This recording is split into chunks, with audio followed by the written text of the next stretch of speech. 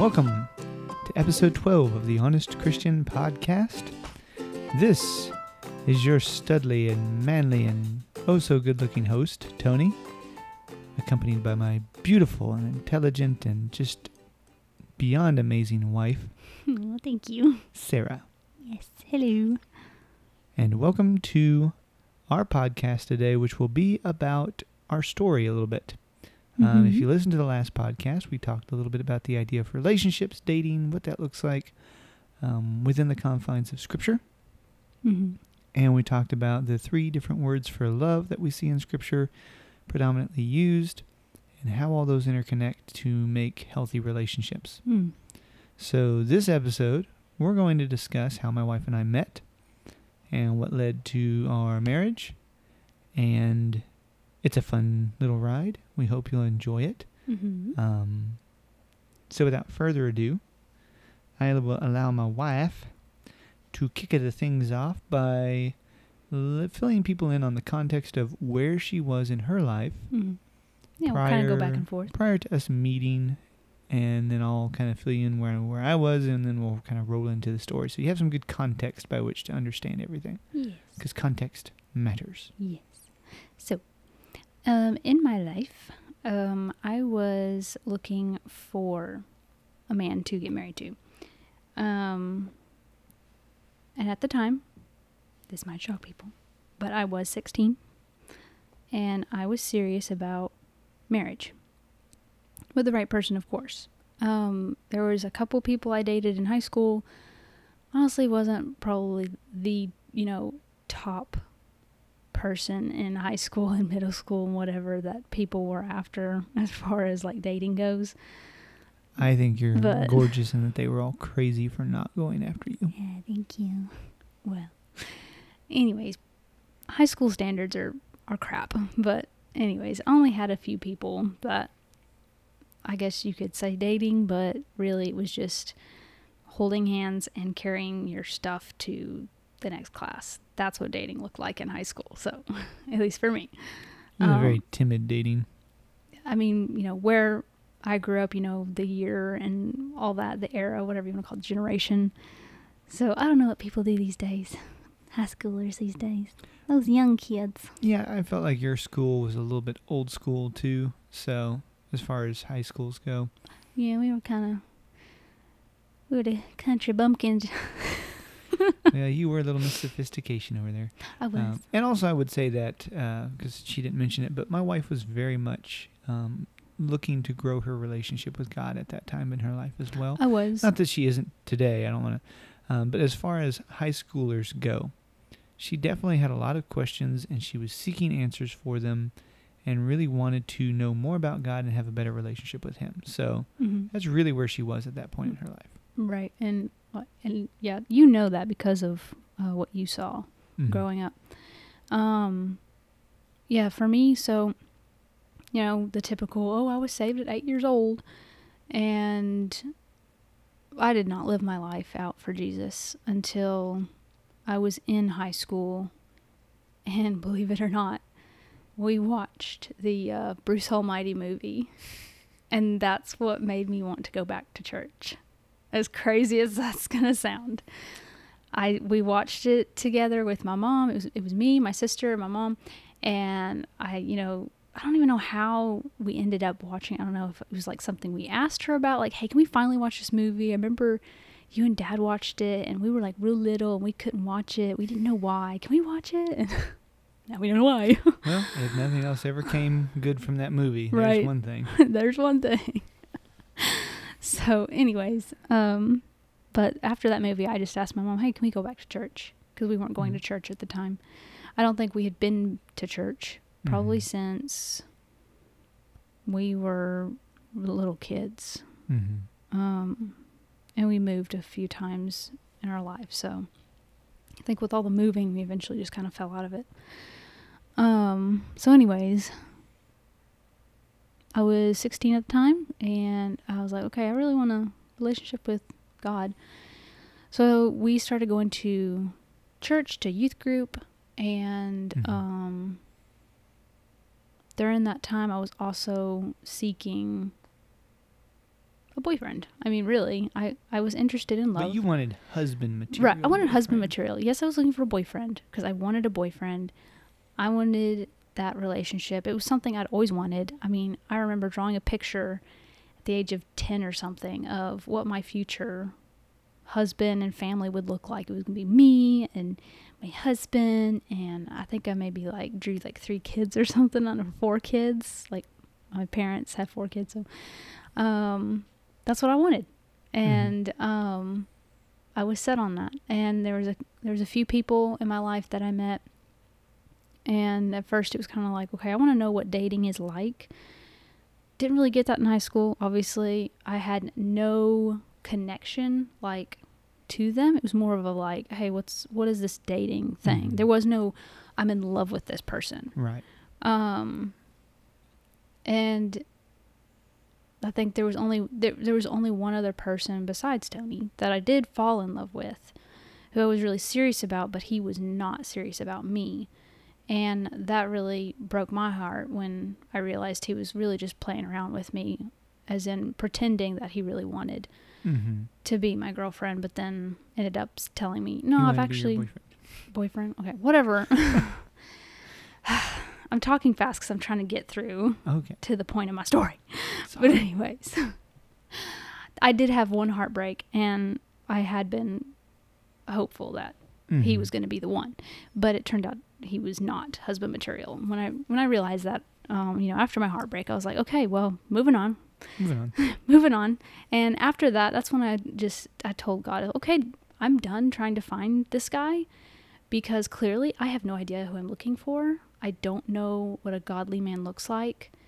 And I also am very new to the Christian life. So I'm going to give that over to you, God. And in the meantime, I'm just going to focus on you.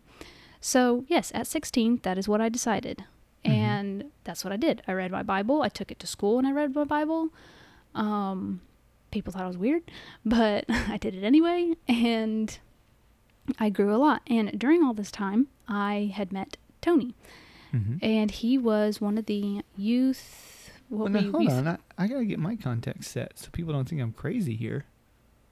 I know, but I got to tell my side. Okay, listen. When I first saw you, I thought you were 18 years old. When I was 16, I was like, he's pretty good looking. Like, I hope he's godly. With your rolled socks and... Hey, don't make fun of the rolled socks. Love it. Okay? People on the podcast don't know I have rolled socks. He rolls his socks down. So what? It's cute. Anyways, so that kind of gives you where Sarah was. Yes. At the time, and this is where some people are going to go, gasp. At the time, I was not 18, like my wife thought. Yeah, I have always had a bit of a baby face and looked much younger than I was. You still do. Anytime I've had to show ID for something, people have always been like, oh my goodness, you're like a baby.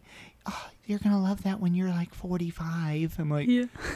I hope so, but right now it's kind of annoying because like I'm still getting mistaken for a high schooler. Yeah. Anyway, so...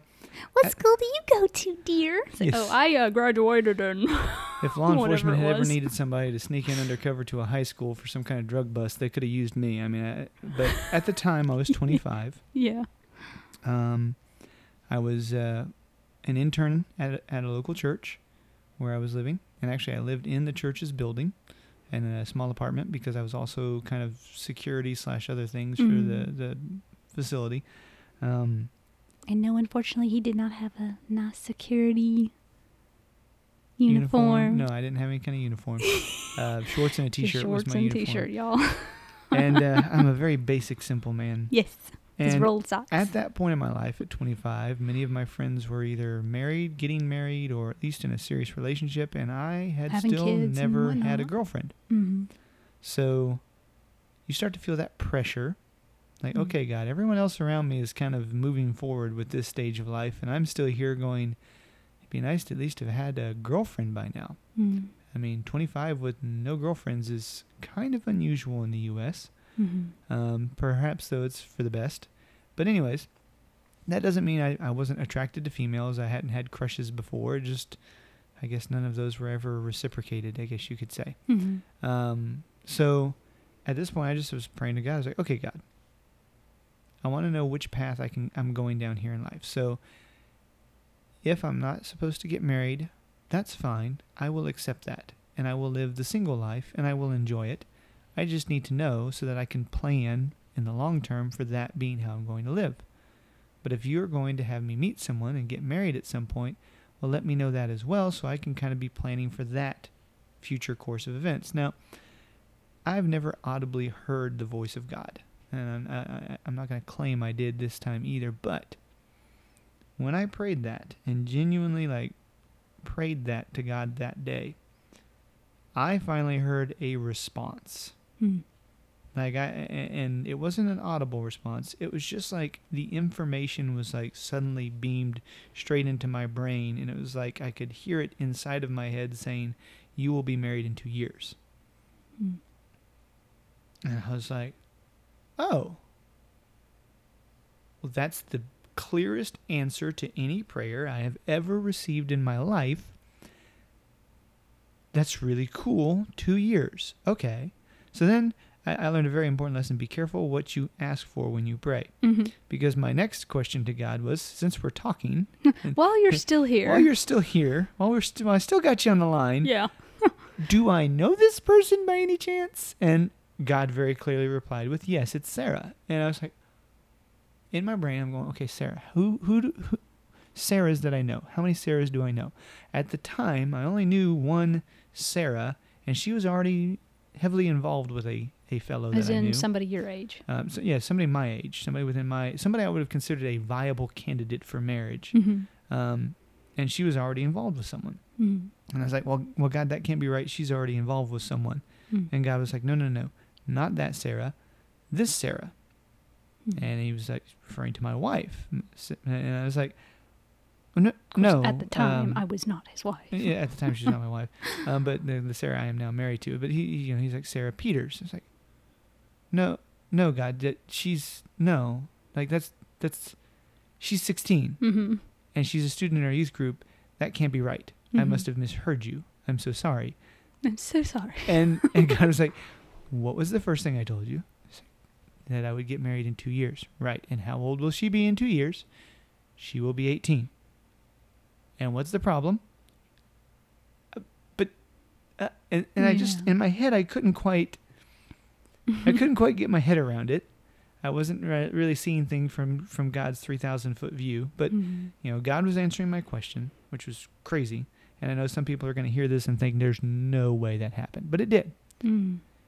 Now, at that point, Sarah and I continued to have nothing more than a student-teacher relationship. Mm-hmm. We talked in the last podcast about agape, agapao, and dode, the 3 words for love used in Scripture. Mm-hmm. For Sarah and I, agape, that basic level of friendship, mm-hmm. respect, and just how we're supposed to treat each other. That is where it was. It was a student-teacher relationship. Obviously, she being a female student, I didn't have that much interaction with her. Mm-hmm. I did run the sign-in desk where students would come and sign in when they arrived. Mm-hmm. And then I did... So when was that prayer made? Was this after we had already been talking? Obviously, we had met by this point because I wouldn't have known who you were otherwise. And the only kind of interaction we had at the time was me asking him about the Bible, because I actually got a lot more from him than I did from anybody else in the church at the time. Right. I obviously talked to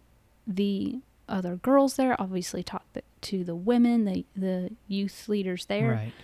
But I certainly found something different when I talked to him. And not because I had a crush on him. That actually developed later. But in the beginning when I met him, I asked, certain questions, and he was just the way he would explain things. Also, he told me, if you want to know who God is, read Romans. When I read Romans, I was blown away. And it showed me a side of God I never knew. And then I had all these questions about different verses, and he would tell me about the context. He would tell me about the Greek words that were used. Never in my life had I heard that before. Never even thought about that. Nobody in my life at that point had talked about this stuff.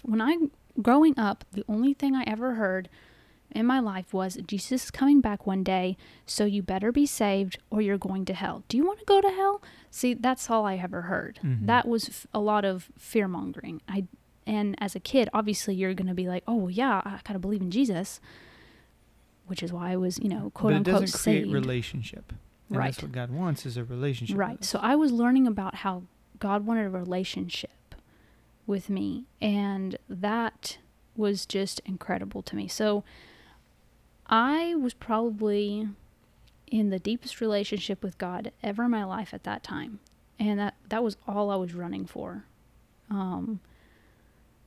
But yeah, a crush did develop, and I did try to suppress that so that I didn't, I guess, lose focus. Mm-hmm. Because I did promise to God, I am not going to find any man anymore. I'm leaving it up to you, God. Which is so funny when I look back at this. Because God was like, no, this like, is okay. This is the guy. It's like he was saying, hey, look, I found somebody. And the whole time I was like, no, stay focused.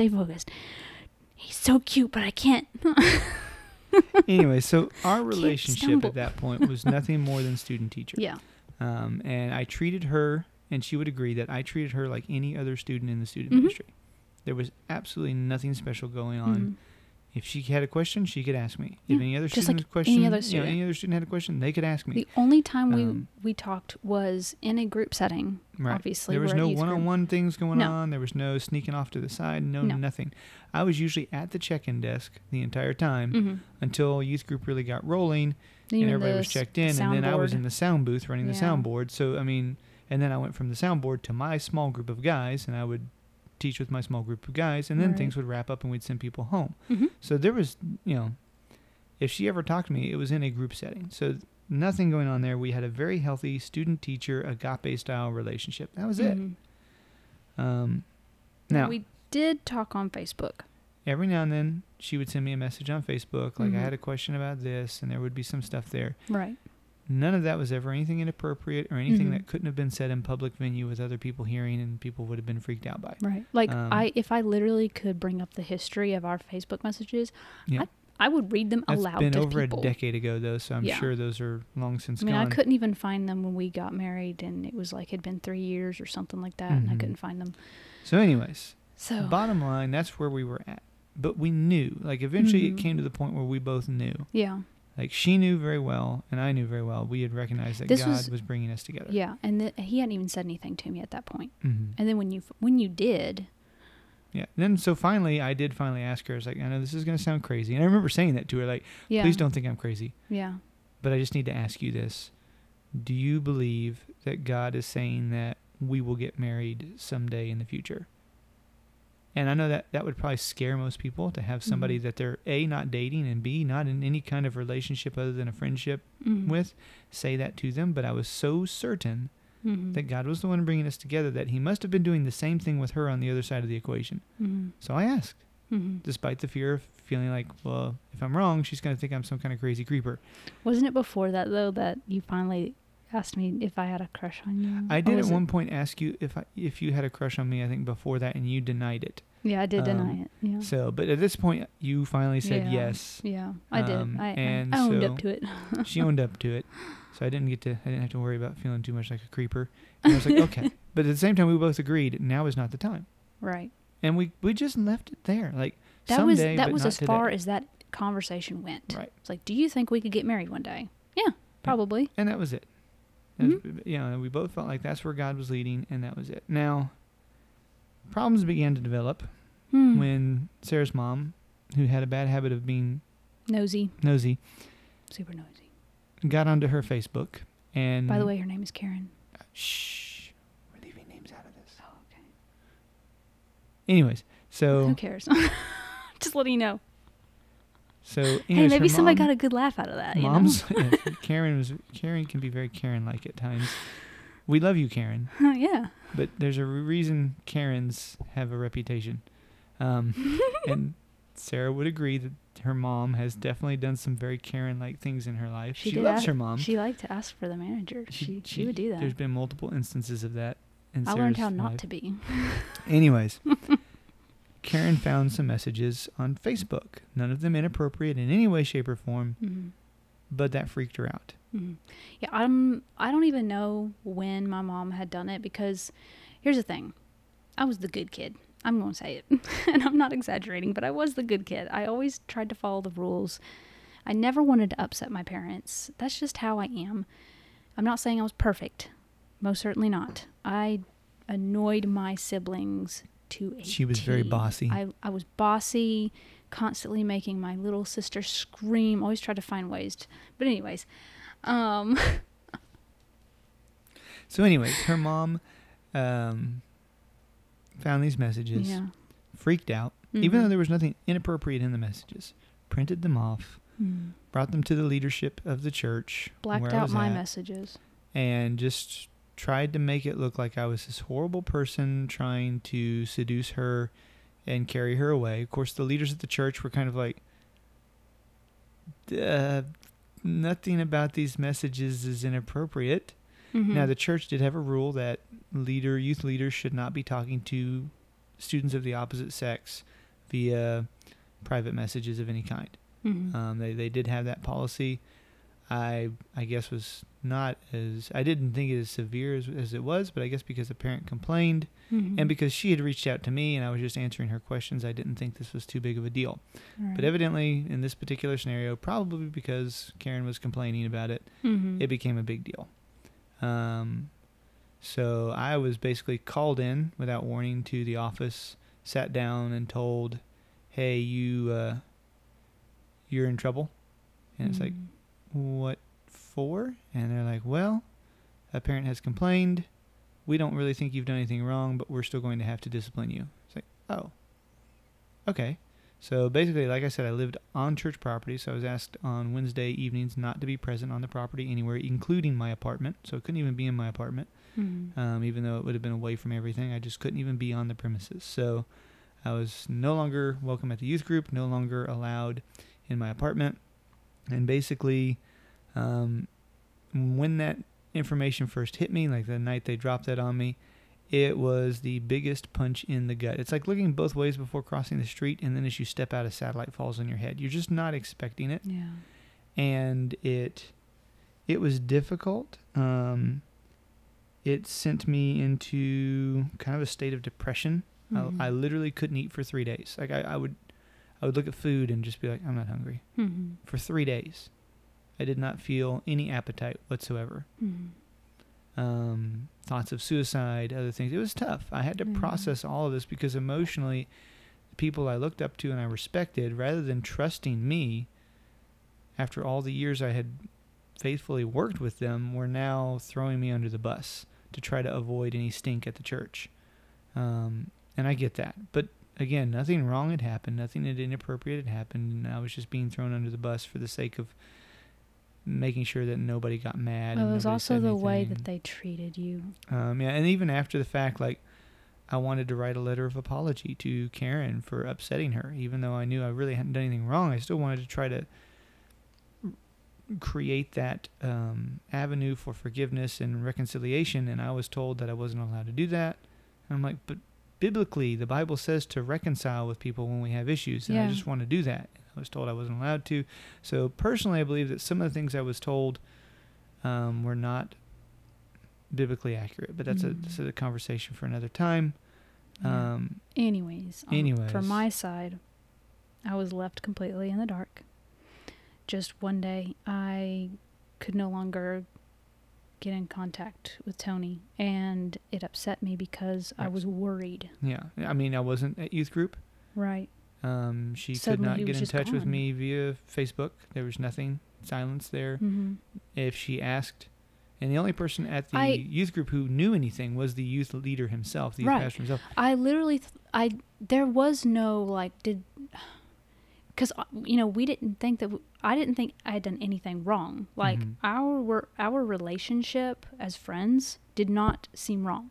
Now, me having a crush on him, that I did keep secret because I felt like somebody might get upset about that. And that was something I never even told my mom about at the time. So I just kept it a secret because it was just a crush. It was a feeling. I didn't want to alert anybody to that. So after a little bit of just having no way to get in contact with him, and just it was just so odd. And like, I'm an empathetic person, and I can like read the room really well, and I can feel other people's emotions, and I can read their body language, and it all just, I could just see it, that something had happened. And the only person who knew what had happened in the whole youth group was the youth pastor. Right. And he would tell her nothing. Like, she would ask him, like, hey, well, I only asked him once. Right. And that was the end of it. So I had gotten on Facebook to ask him, and I was just like, can you tell me what's going on? Where's Tony? And he wouldn't say a word. So then instead, he gets his wife to message me instead. And she was like, you know, oh, can we go out to coffee and just talk or whatever. But it was almost as if they're trying to avoid answering the question. Right. And so it really upset me, just the way that I was pushed aside, and like, you're like, oh, well, I'm not going to answer that here. I'm going to let somebody else do that for me. Mm-hmm. It's like, okay, wow. You made the decision, but then you can't even come to me about it. And what I found ironic in the whole process was our current youth pastor at the time was big about not treating high school students like children. He said they're young adults, and they need to be treated like young adults. They need to be making their own adult-like decisions and being trusted with responsibility. And then it's like, okay, but you're not even going to tell her what happened. It's what we're annoyed about is just how it was executed. Right. And yeah, I mean, I get it. You've got to protect things. You got to make sure nothing inappropriate's happening. And I understand all that. Right. But like, the way in which things were handled, I felt like could have been handled significantly better. Because even my own mother wouldn't tell me what was going on. Right. And eventually, I just through, I guess, intuition or something, it just started to click in my mind that, you know, somebody had found out that I had a crush on him, he was crushing on me, and that they were going to try to end the relationship and stop it. Well, your mom was the one who kind of clued you in. Because, well, no, I finally went to her. Yeah. So I finally just went to her, and I was like, I'm really upset. And I want to know what's going on. Because after the youth pastor, after he had like tried to pass me off to his wife, and then that annoyed me, and I was just like, I think I responded with, no, I'm good. I'll figure this out on my own. Like, I literally said that. And that was the end of that. And I held a lot of grudges, and finally asked my mom what was going on. So she finally told me, and that's when I lost all trust in my own mother. Because up until that point, she and I were very close. We told each other everything. I told her everything. I always went to her, and I just felt like we had that really good bond as a mother-daughter, and suddenly that had disappeared. Right. And I could no longer trust her. And she just told me, don't worry about it. You'll get over him. Acting like this whole thing was just all infatuation and just whatever. But yeah, anyways. And it wasn't just she told you you'd get over him. She would try to tear me down. She was trying to force me to see Tony in a different light. Right. So, like, we were not allowed to talk. I still was obviously attending Sunday mornings. And so her mom would see me there. And then on the car ride home, yes, Sarah basically would have to endure. So we couldn't talk. We couldn't talk to each other. And at that point, I was losing hope, because my whole world had just crashed on top of me. And I felt like, I did at a point feel like God was, like, I was kind of angry at God at first, but then I was like, no, that's not right. And so going to church was really hard on Sundays, because I would see him, and, you know, obviously we can't talk, so he would literally have to sit on the other side of the room. And big auditorium, so it's not like you could really see each other from across it very well. Right. And just no interaction after service at all. The most we could do was just look at each other, smile, wave. That was it. move on. I don't even know if we waved. We just kind of smiled. You gave me the smallest wave on Did I? the day that you did come to Sunday church Okay. to church for the first time after things had really hit the fan. Mm-hmm. Well, I think what I ended up doing was switching services for a while because we had 2 services, and I started attending, sitting in on the one you didn't go to, and then serving on the one you did go to Right. avoid you, because Yeah. that's just what it was kind of requested of me to do.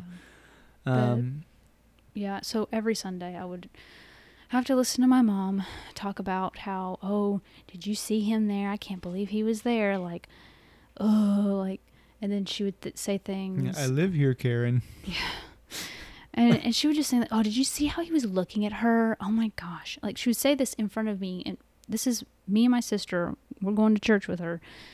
And she's talking to my sister about it and just talking. And you're in the car. I'm in the car. It's not like I'm invisible, and she knows that, or she knew that, but she would still talk so negatively about him, just constantly. Oh, it was just, it got to a point where I finally had to fake getting over Tony. I had to fake it. I literally there were days I came home and was like, there's this really cute guy in my class, and I kind of like him, and I hope that we can go out, like, or something like that. And just to get her off my back about Tony, because it was driving me nuts. Mm-hmm. There were no cute guys in my school, by the way. They were all country bumpkins. Most of them, anyway. I think there was like a couple. I know there was one that literally everybody in the school thought was the hottest dude. Literally, he was the popular guy of the whole school. Mm-hmm. And he was good looking, but he literally had all the girls just, I don't know. Nobody could touch him. I never had that problem. He could not have a girlfriend simply because every girl in school would murder her. Yeah. Anyway, so that's where we were at. Sarah's mom doing her best to kind of destroy our relationship. We entered a period of about 1.5 years where there was 0 interaction, 0 conversation, 0 anything. Mm-hmm. Yeah. Whole 1.5 years, we could not talk to each other. Interact or anything. Now, we would still see each other eventually. I think it took like 4 months, and I was allowed back at the youth group. But even after that, the youth pastor just watched me I remember the first few weeks I was allowed back. He would not be in the room with me. Yeah. And it's like, there are 45 other people in the room. Do you honestly think I'm going to do anything with 45 other people? What are you expecting me to do? Run over and kiss me? If I walked out of the auditorium into the lobby, he walked out of the auditorium into the lobby. And it's just like, stupid. And so they let me back, but clearly they did not trust me. Even though, I don't know. And that's one of the reasons I was so upset. I was just like, I didn't do anything. Right. And yet you act like I murdered someone and you can't let me out of your sight. But anyways. Yeah. So we're back at youth group, at least in the same place. But still, no conversation, no talking, no nothing. Right. And about 8 months into this process, I'm in a really dry place spiritually, just wondering if I'm on the right path still or not. And God answered my prayers once again. I felt like he brought a verse to my mind, which I'm trying to remember the reference, but I think it's out of Jeremiah, where he talks about, I will give your young men dreams and visions and your old men prophecies, or something along those lines. And I remember that verse very clearly coming to mind. I go, okay, well, I will sleep with a notepad and pen by my bed tonight, God, because if you're telling me you're going to give me a dream, I'll write it down. That night he gave me a dream. Really cool. I was out test driving a car, and this is over 10 years ago-ish. I still remember the dream like it was yesterday. I'm out test driving a car, which is weird because, whatever. I didn't really ever buy that many cars, but I was out test driving a car, decided to stop at an art museum on the way. So, that's what people do. You take a car for a test drive and you run your errands, I guess. But like that episode of Seinfeld. So anyways, I take this car out for a test drive, stop at an art museum. I'm in the art museum, and I go to this one particular gallery. It's all pressed copper portraits. So imagine if somebody took a sheet of copper, like sheet metal, but of copper, and pressed images into it. So it gave them that nice 3-dimensional kind of look, almost like a penny, but on a picture frame. So on a large scale, like 3 feet by 3 feet. Yeah. And I'm looking at all these pictures, just one after the other, and they're all birds. And Sarah loves birds. And in my mind, I'm looking at these, and I remember thinking, man, I got to bring Sarah here. Sarah would love these pictures. They're so lifelike and amazingly detailed and so on. And I'm going through, and I remember seeing like ducks and swans and birds in flight and all this different things. And then I stop and I'm fixated on this one picture, thinking about it, and it's a hummingbird. And in my head, I go, Sarah wouldn't just love these pictures. Sarah made these. And at that moment in the dream, I turn and I look, and across the gallery, there's no one else in the room. There hasn't been anybody else in the museum this entire time. But I look, and across the gallery, there is Sarah. Probably like 100 feet away. We don't say anything.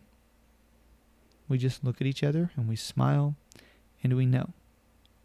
Like in our heart, we know. And I woke up. I was like, I have no idea exactly what that meant. But okay, God, I'm going to write it all down. So I wrote it all down.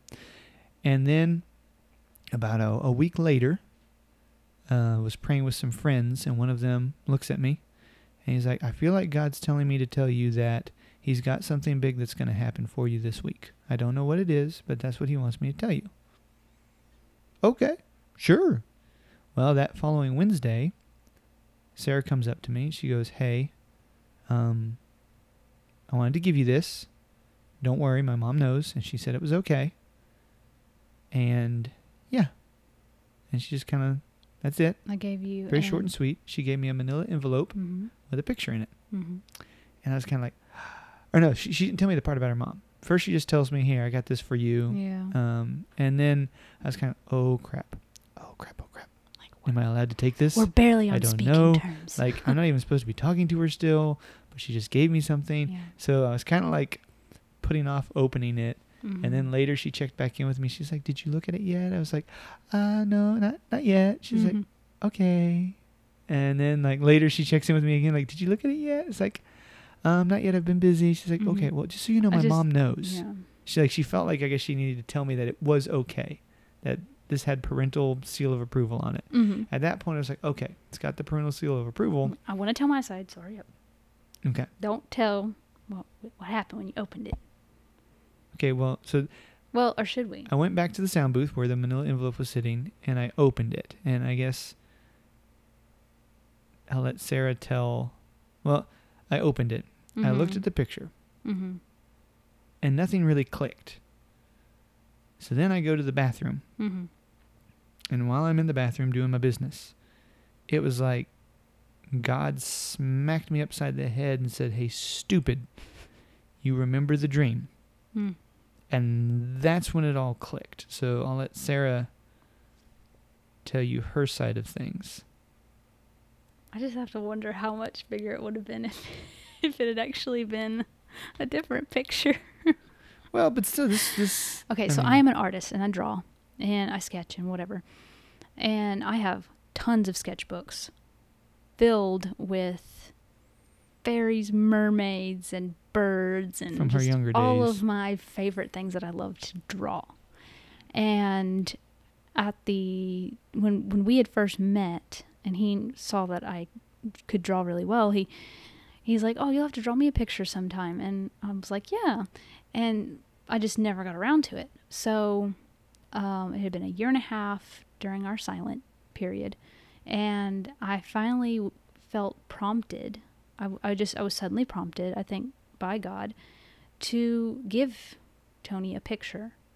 And I first asked my mom about it. I was like, can I give him a picture, just a drawing? I promised him that I would draw him a picture. And she said it was fine. So I looked through my sketchbooks. I thought about drawing a dog because he loves dogs. And I started just looking through our sketchbook, like, no, I need one that really jumps out at me. Something that's going to tell me this is the one. So I'm just looking and looking and looking. I have all kinds of sketches of hummingbirds. But I felt like that wasn't it. So I finally came to a picture I had drawn like a couple weeks ago. And it was an ink drawing of a kind of like a rose bush or a tree, but it had thorns on it. And there were some roses on the side. And on the very center, and we do have it hanging up in our house currently. I can see it from where I'm sitting. Yeah. And at the very center of this bush-like tree, I guess, is a very small bird, a little hummingbird.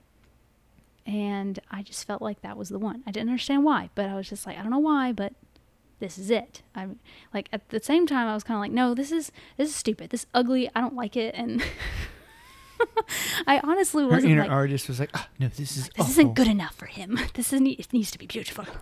So, but anyways, I decided to go with it and put it in a little envelope and took it to youth group and I gave it to him. I was like, open it. Do it now. And when it clicked, when God was like, remember the dream. Mm-hmm. And I was like, what was the picture of? It was of a hummingbird. Who made it? Sarah. Mm-hmm. Like, all of that clicked. Sarah didn't know my dream. Mm-hmm. Sarah didn't know there was a hummingbird in my dream. Mm-mm. Sarah didn't know that I knew that hummingbird was made by Sarah Mm-hmm. in my dream. Mm-hmm. No, I didn't know any of this. And I came out of the bathroom. My hands were just shaking, and I probably looked pale. I don't know. Like, I don't think I actually saw you when you came you out of the did. bathroom. You did. You I? saw me, and you were like, "Are you okay?" And I was like, "I can't tell you now, but I will tell you someday what happened." And all I said was like, "Okay, well, I'll be 18 soon." Yep. And so Can you see this? God is literally speaking to us in the silence that we are in. We literally cannot communicate in the ways that we want to. But God is talking to us to say the things that we do need to say. Mm-hmm. Through those little things, God was assuring us that, hey, we're still on track. Yeah. That I promised this and we're going to deliver and you guys are on the right track and hang in there. It's difficult, but you're getting there. Yeah. And so we went through that period and, we got to the other side of it stronger. Mm-hmm. I will tell you this right now. Any woman or any man who will wait a year and a half for you without almost any form of communication whatsoever, but will wait on that promise that you are the one they're going to be with, that is a very strong and caring and faithful person. And the fact that my wife was able to do that at such a young, what people would say is such a young age, she can't be mature by that age. I think we undersell how mature young people can actually be. If you treat them that way, then of course they're never going to. I'm very fond of J.R.R. Tolkien because when he was questioned, well, don't you think your books are written a little bit too over the heads of young readers for them to grasp? He was like, no, young people will always rise to the occasion. So if we challenge them, they will grow. And that's why J.R.R. Tolkien wrote such challenging books for young people, because he believed it would help them grow. But I believe that my wife demonstrated very clearly, even though she was, 16, 17, 18 at the time all this was taking place, she had the maturity to be patient, to wait faithfully on the Lord, to do so in silence, to stand up to being told she was wrong even when she knew she was right, but not to respond in anger or hate, but to still remain respectful and try to work through that. I mean, she demonstrated a lot of maturity that women my own age that I knew didn't have. So anyways, we get to the other end of that. She turns 18. Her parents can't tell her no. Pants or parents? Parents can't tell her no more. So we write together. We work together to write a very formal, respectful, but straightforward letter to her parents that, hey, this is our intention, and is to get married. And that's it. Like, we weren't even dating at this point. No, there was no dating. I was literally with a letter going to her parents and saying, I would like permission to marry your daughter. Like, we started straight out of the gate basically engaged. I did not have a ring at that point, but that was kind of our starting line. July, and we wrote this letter in July because I was about to turn 18 in August. So that's why we started on this letter. And I think we gave it to them after you turned 18, didn't we? Before.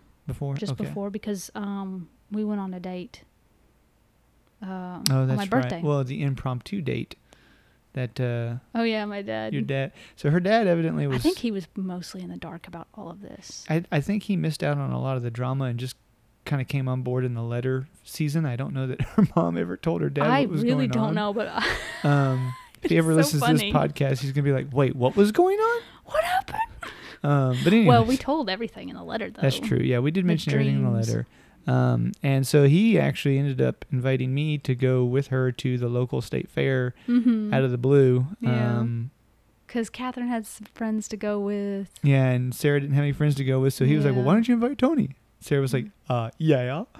Yes. And so that was kind of our first official, unofficial, quote unquote, date. Yeah. But the reality is we will tell people that we dated as a formality, as a cultural custom. Mm-hmm. We were ready to get married the day of. We were ready to get married the day she graduated high school. Really, the day she turned 18. She was like, "Can we get married now?" Let's go get it. And we were like, "Well, let's respect the cultural customs within which we live." Now we look back on it and we go, forget cultural customs. We should have just gotten married. Yeah. And we weren't. But that was just us. Like, that was just that's not us. for everybody. That's not for everybody.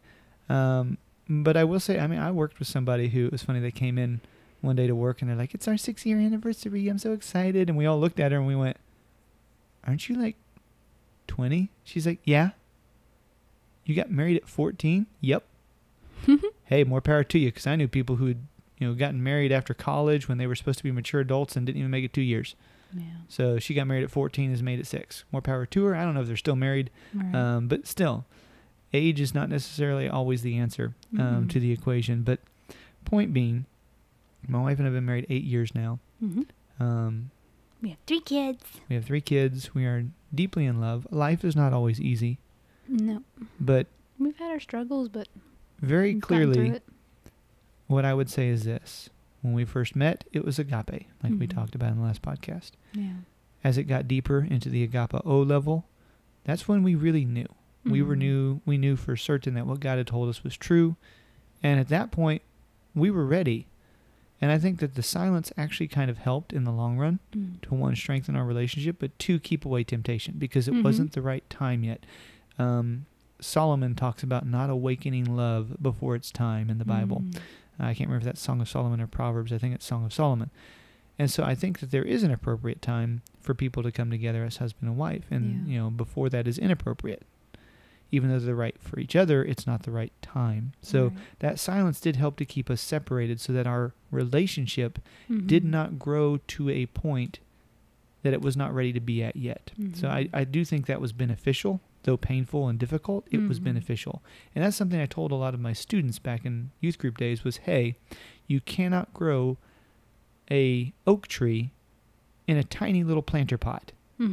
It needs room for its roots. And so what I see happening with a lot of young people is they're starting dating and then they're going into these relationships and they naturally grow, as relationships do, to these deep and amazing things, but they're financially, physically, mentally, emotionally, spiritually not ready to have a marriage. But their relationship wants to be there because it's grown. And what ends up happening is it kills the relationship because that tree cannot survive in that tiny little pot. That dating relationship, which should be on the verge of becoming a marriage, cannot in a healthy way function inside of that confines of you being a teenager still living at home. So timing is important. And what I would say is if you look at Scripture, as long as you're keeping your relationships healthy and it's the appropriate time, God will bring you the right person at the right time and he'll deepen those relationships as long as you're faithfully pursuing him. Because that's the thing. I was faithfully pursuing God. I told God in high school, I will not date until I know you have brought me the right person. By 25, I was going, maybe I'll just never date God. And God was like, no, it's coming. Yeah. Hang in there. I remember praying that prayer.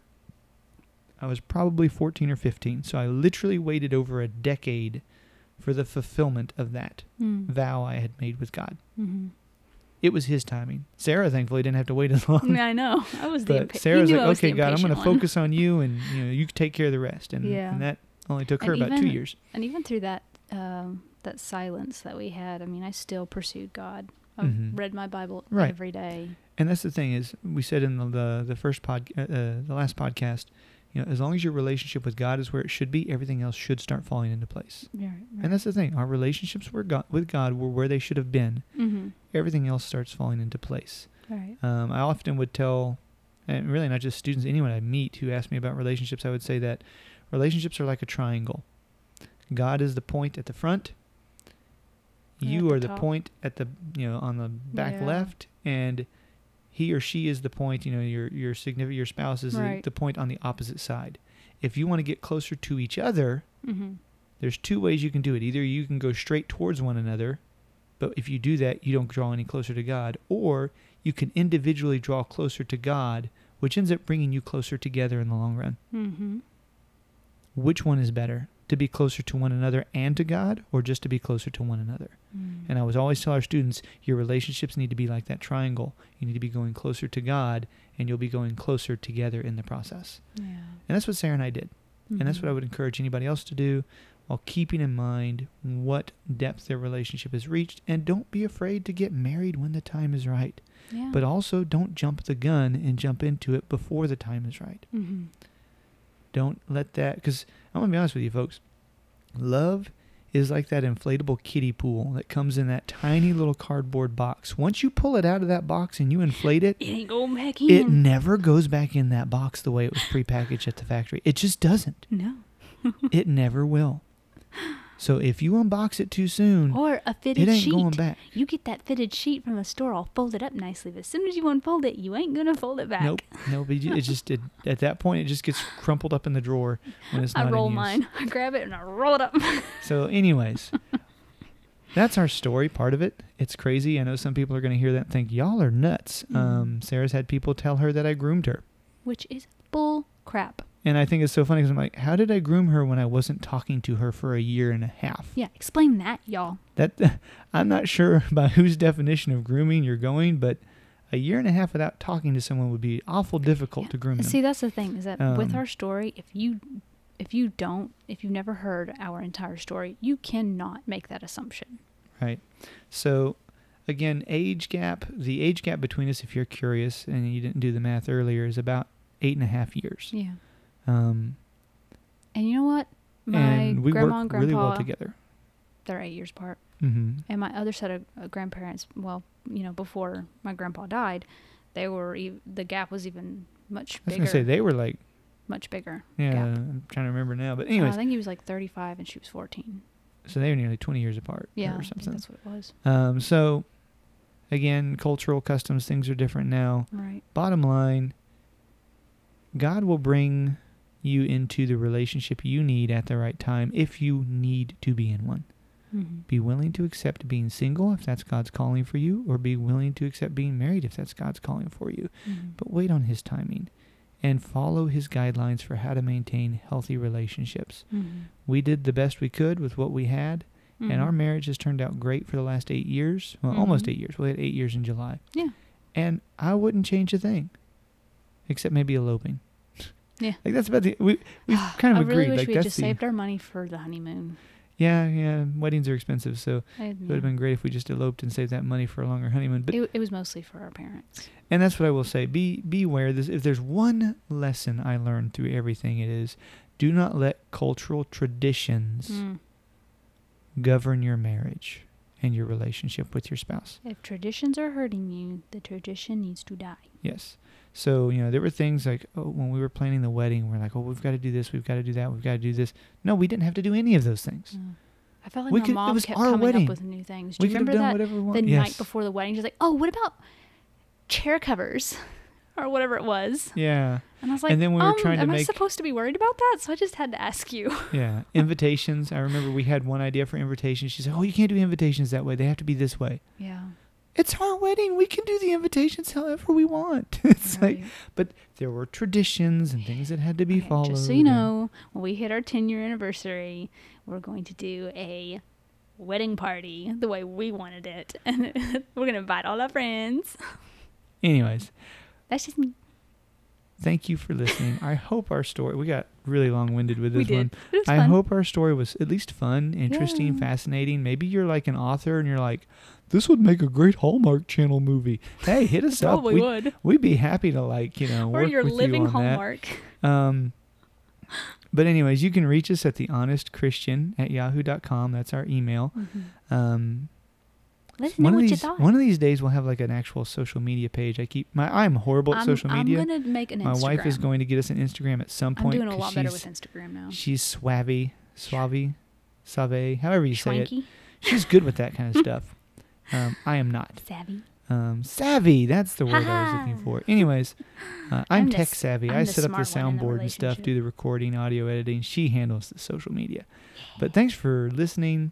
have a great rest of your day. I hope you laughed, learned something. Maybe you were like, oh, I can relate to this. Maybe you were like, y'all is nuts. Hey, and we want to know your story. So you email us. I mean, your if you've story. got an interesting story about how God brought you together with your significant other, I mean, we'd love to hear that too. That'd be really cool.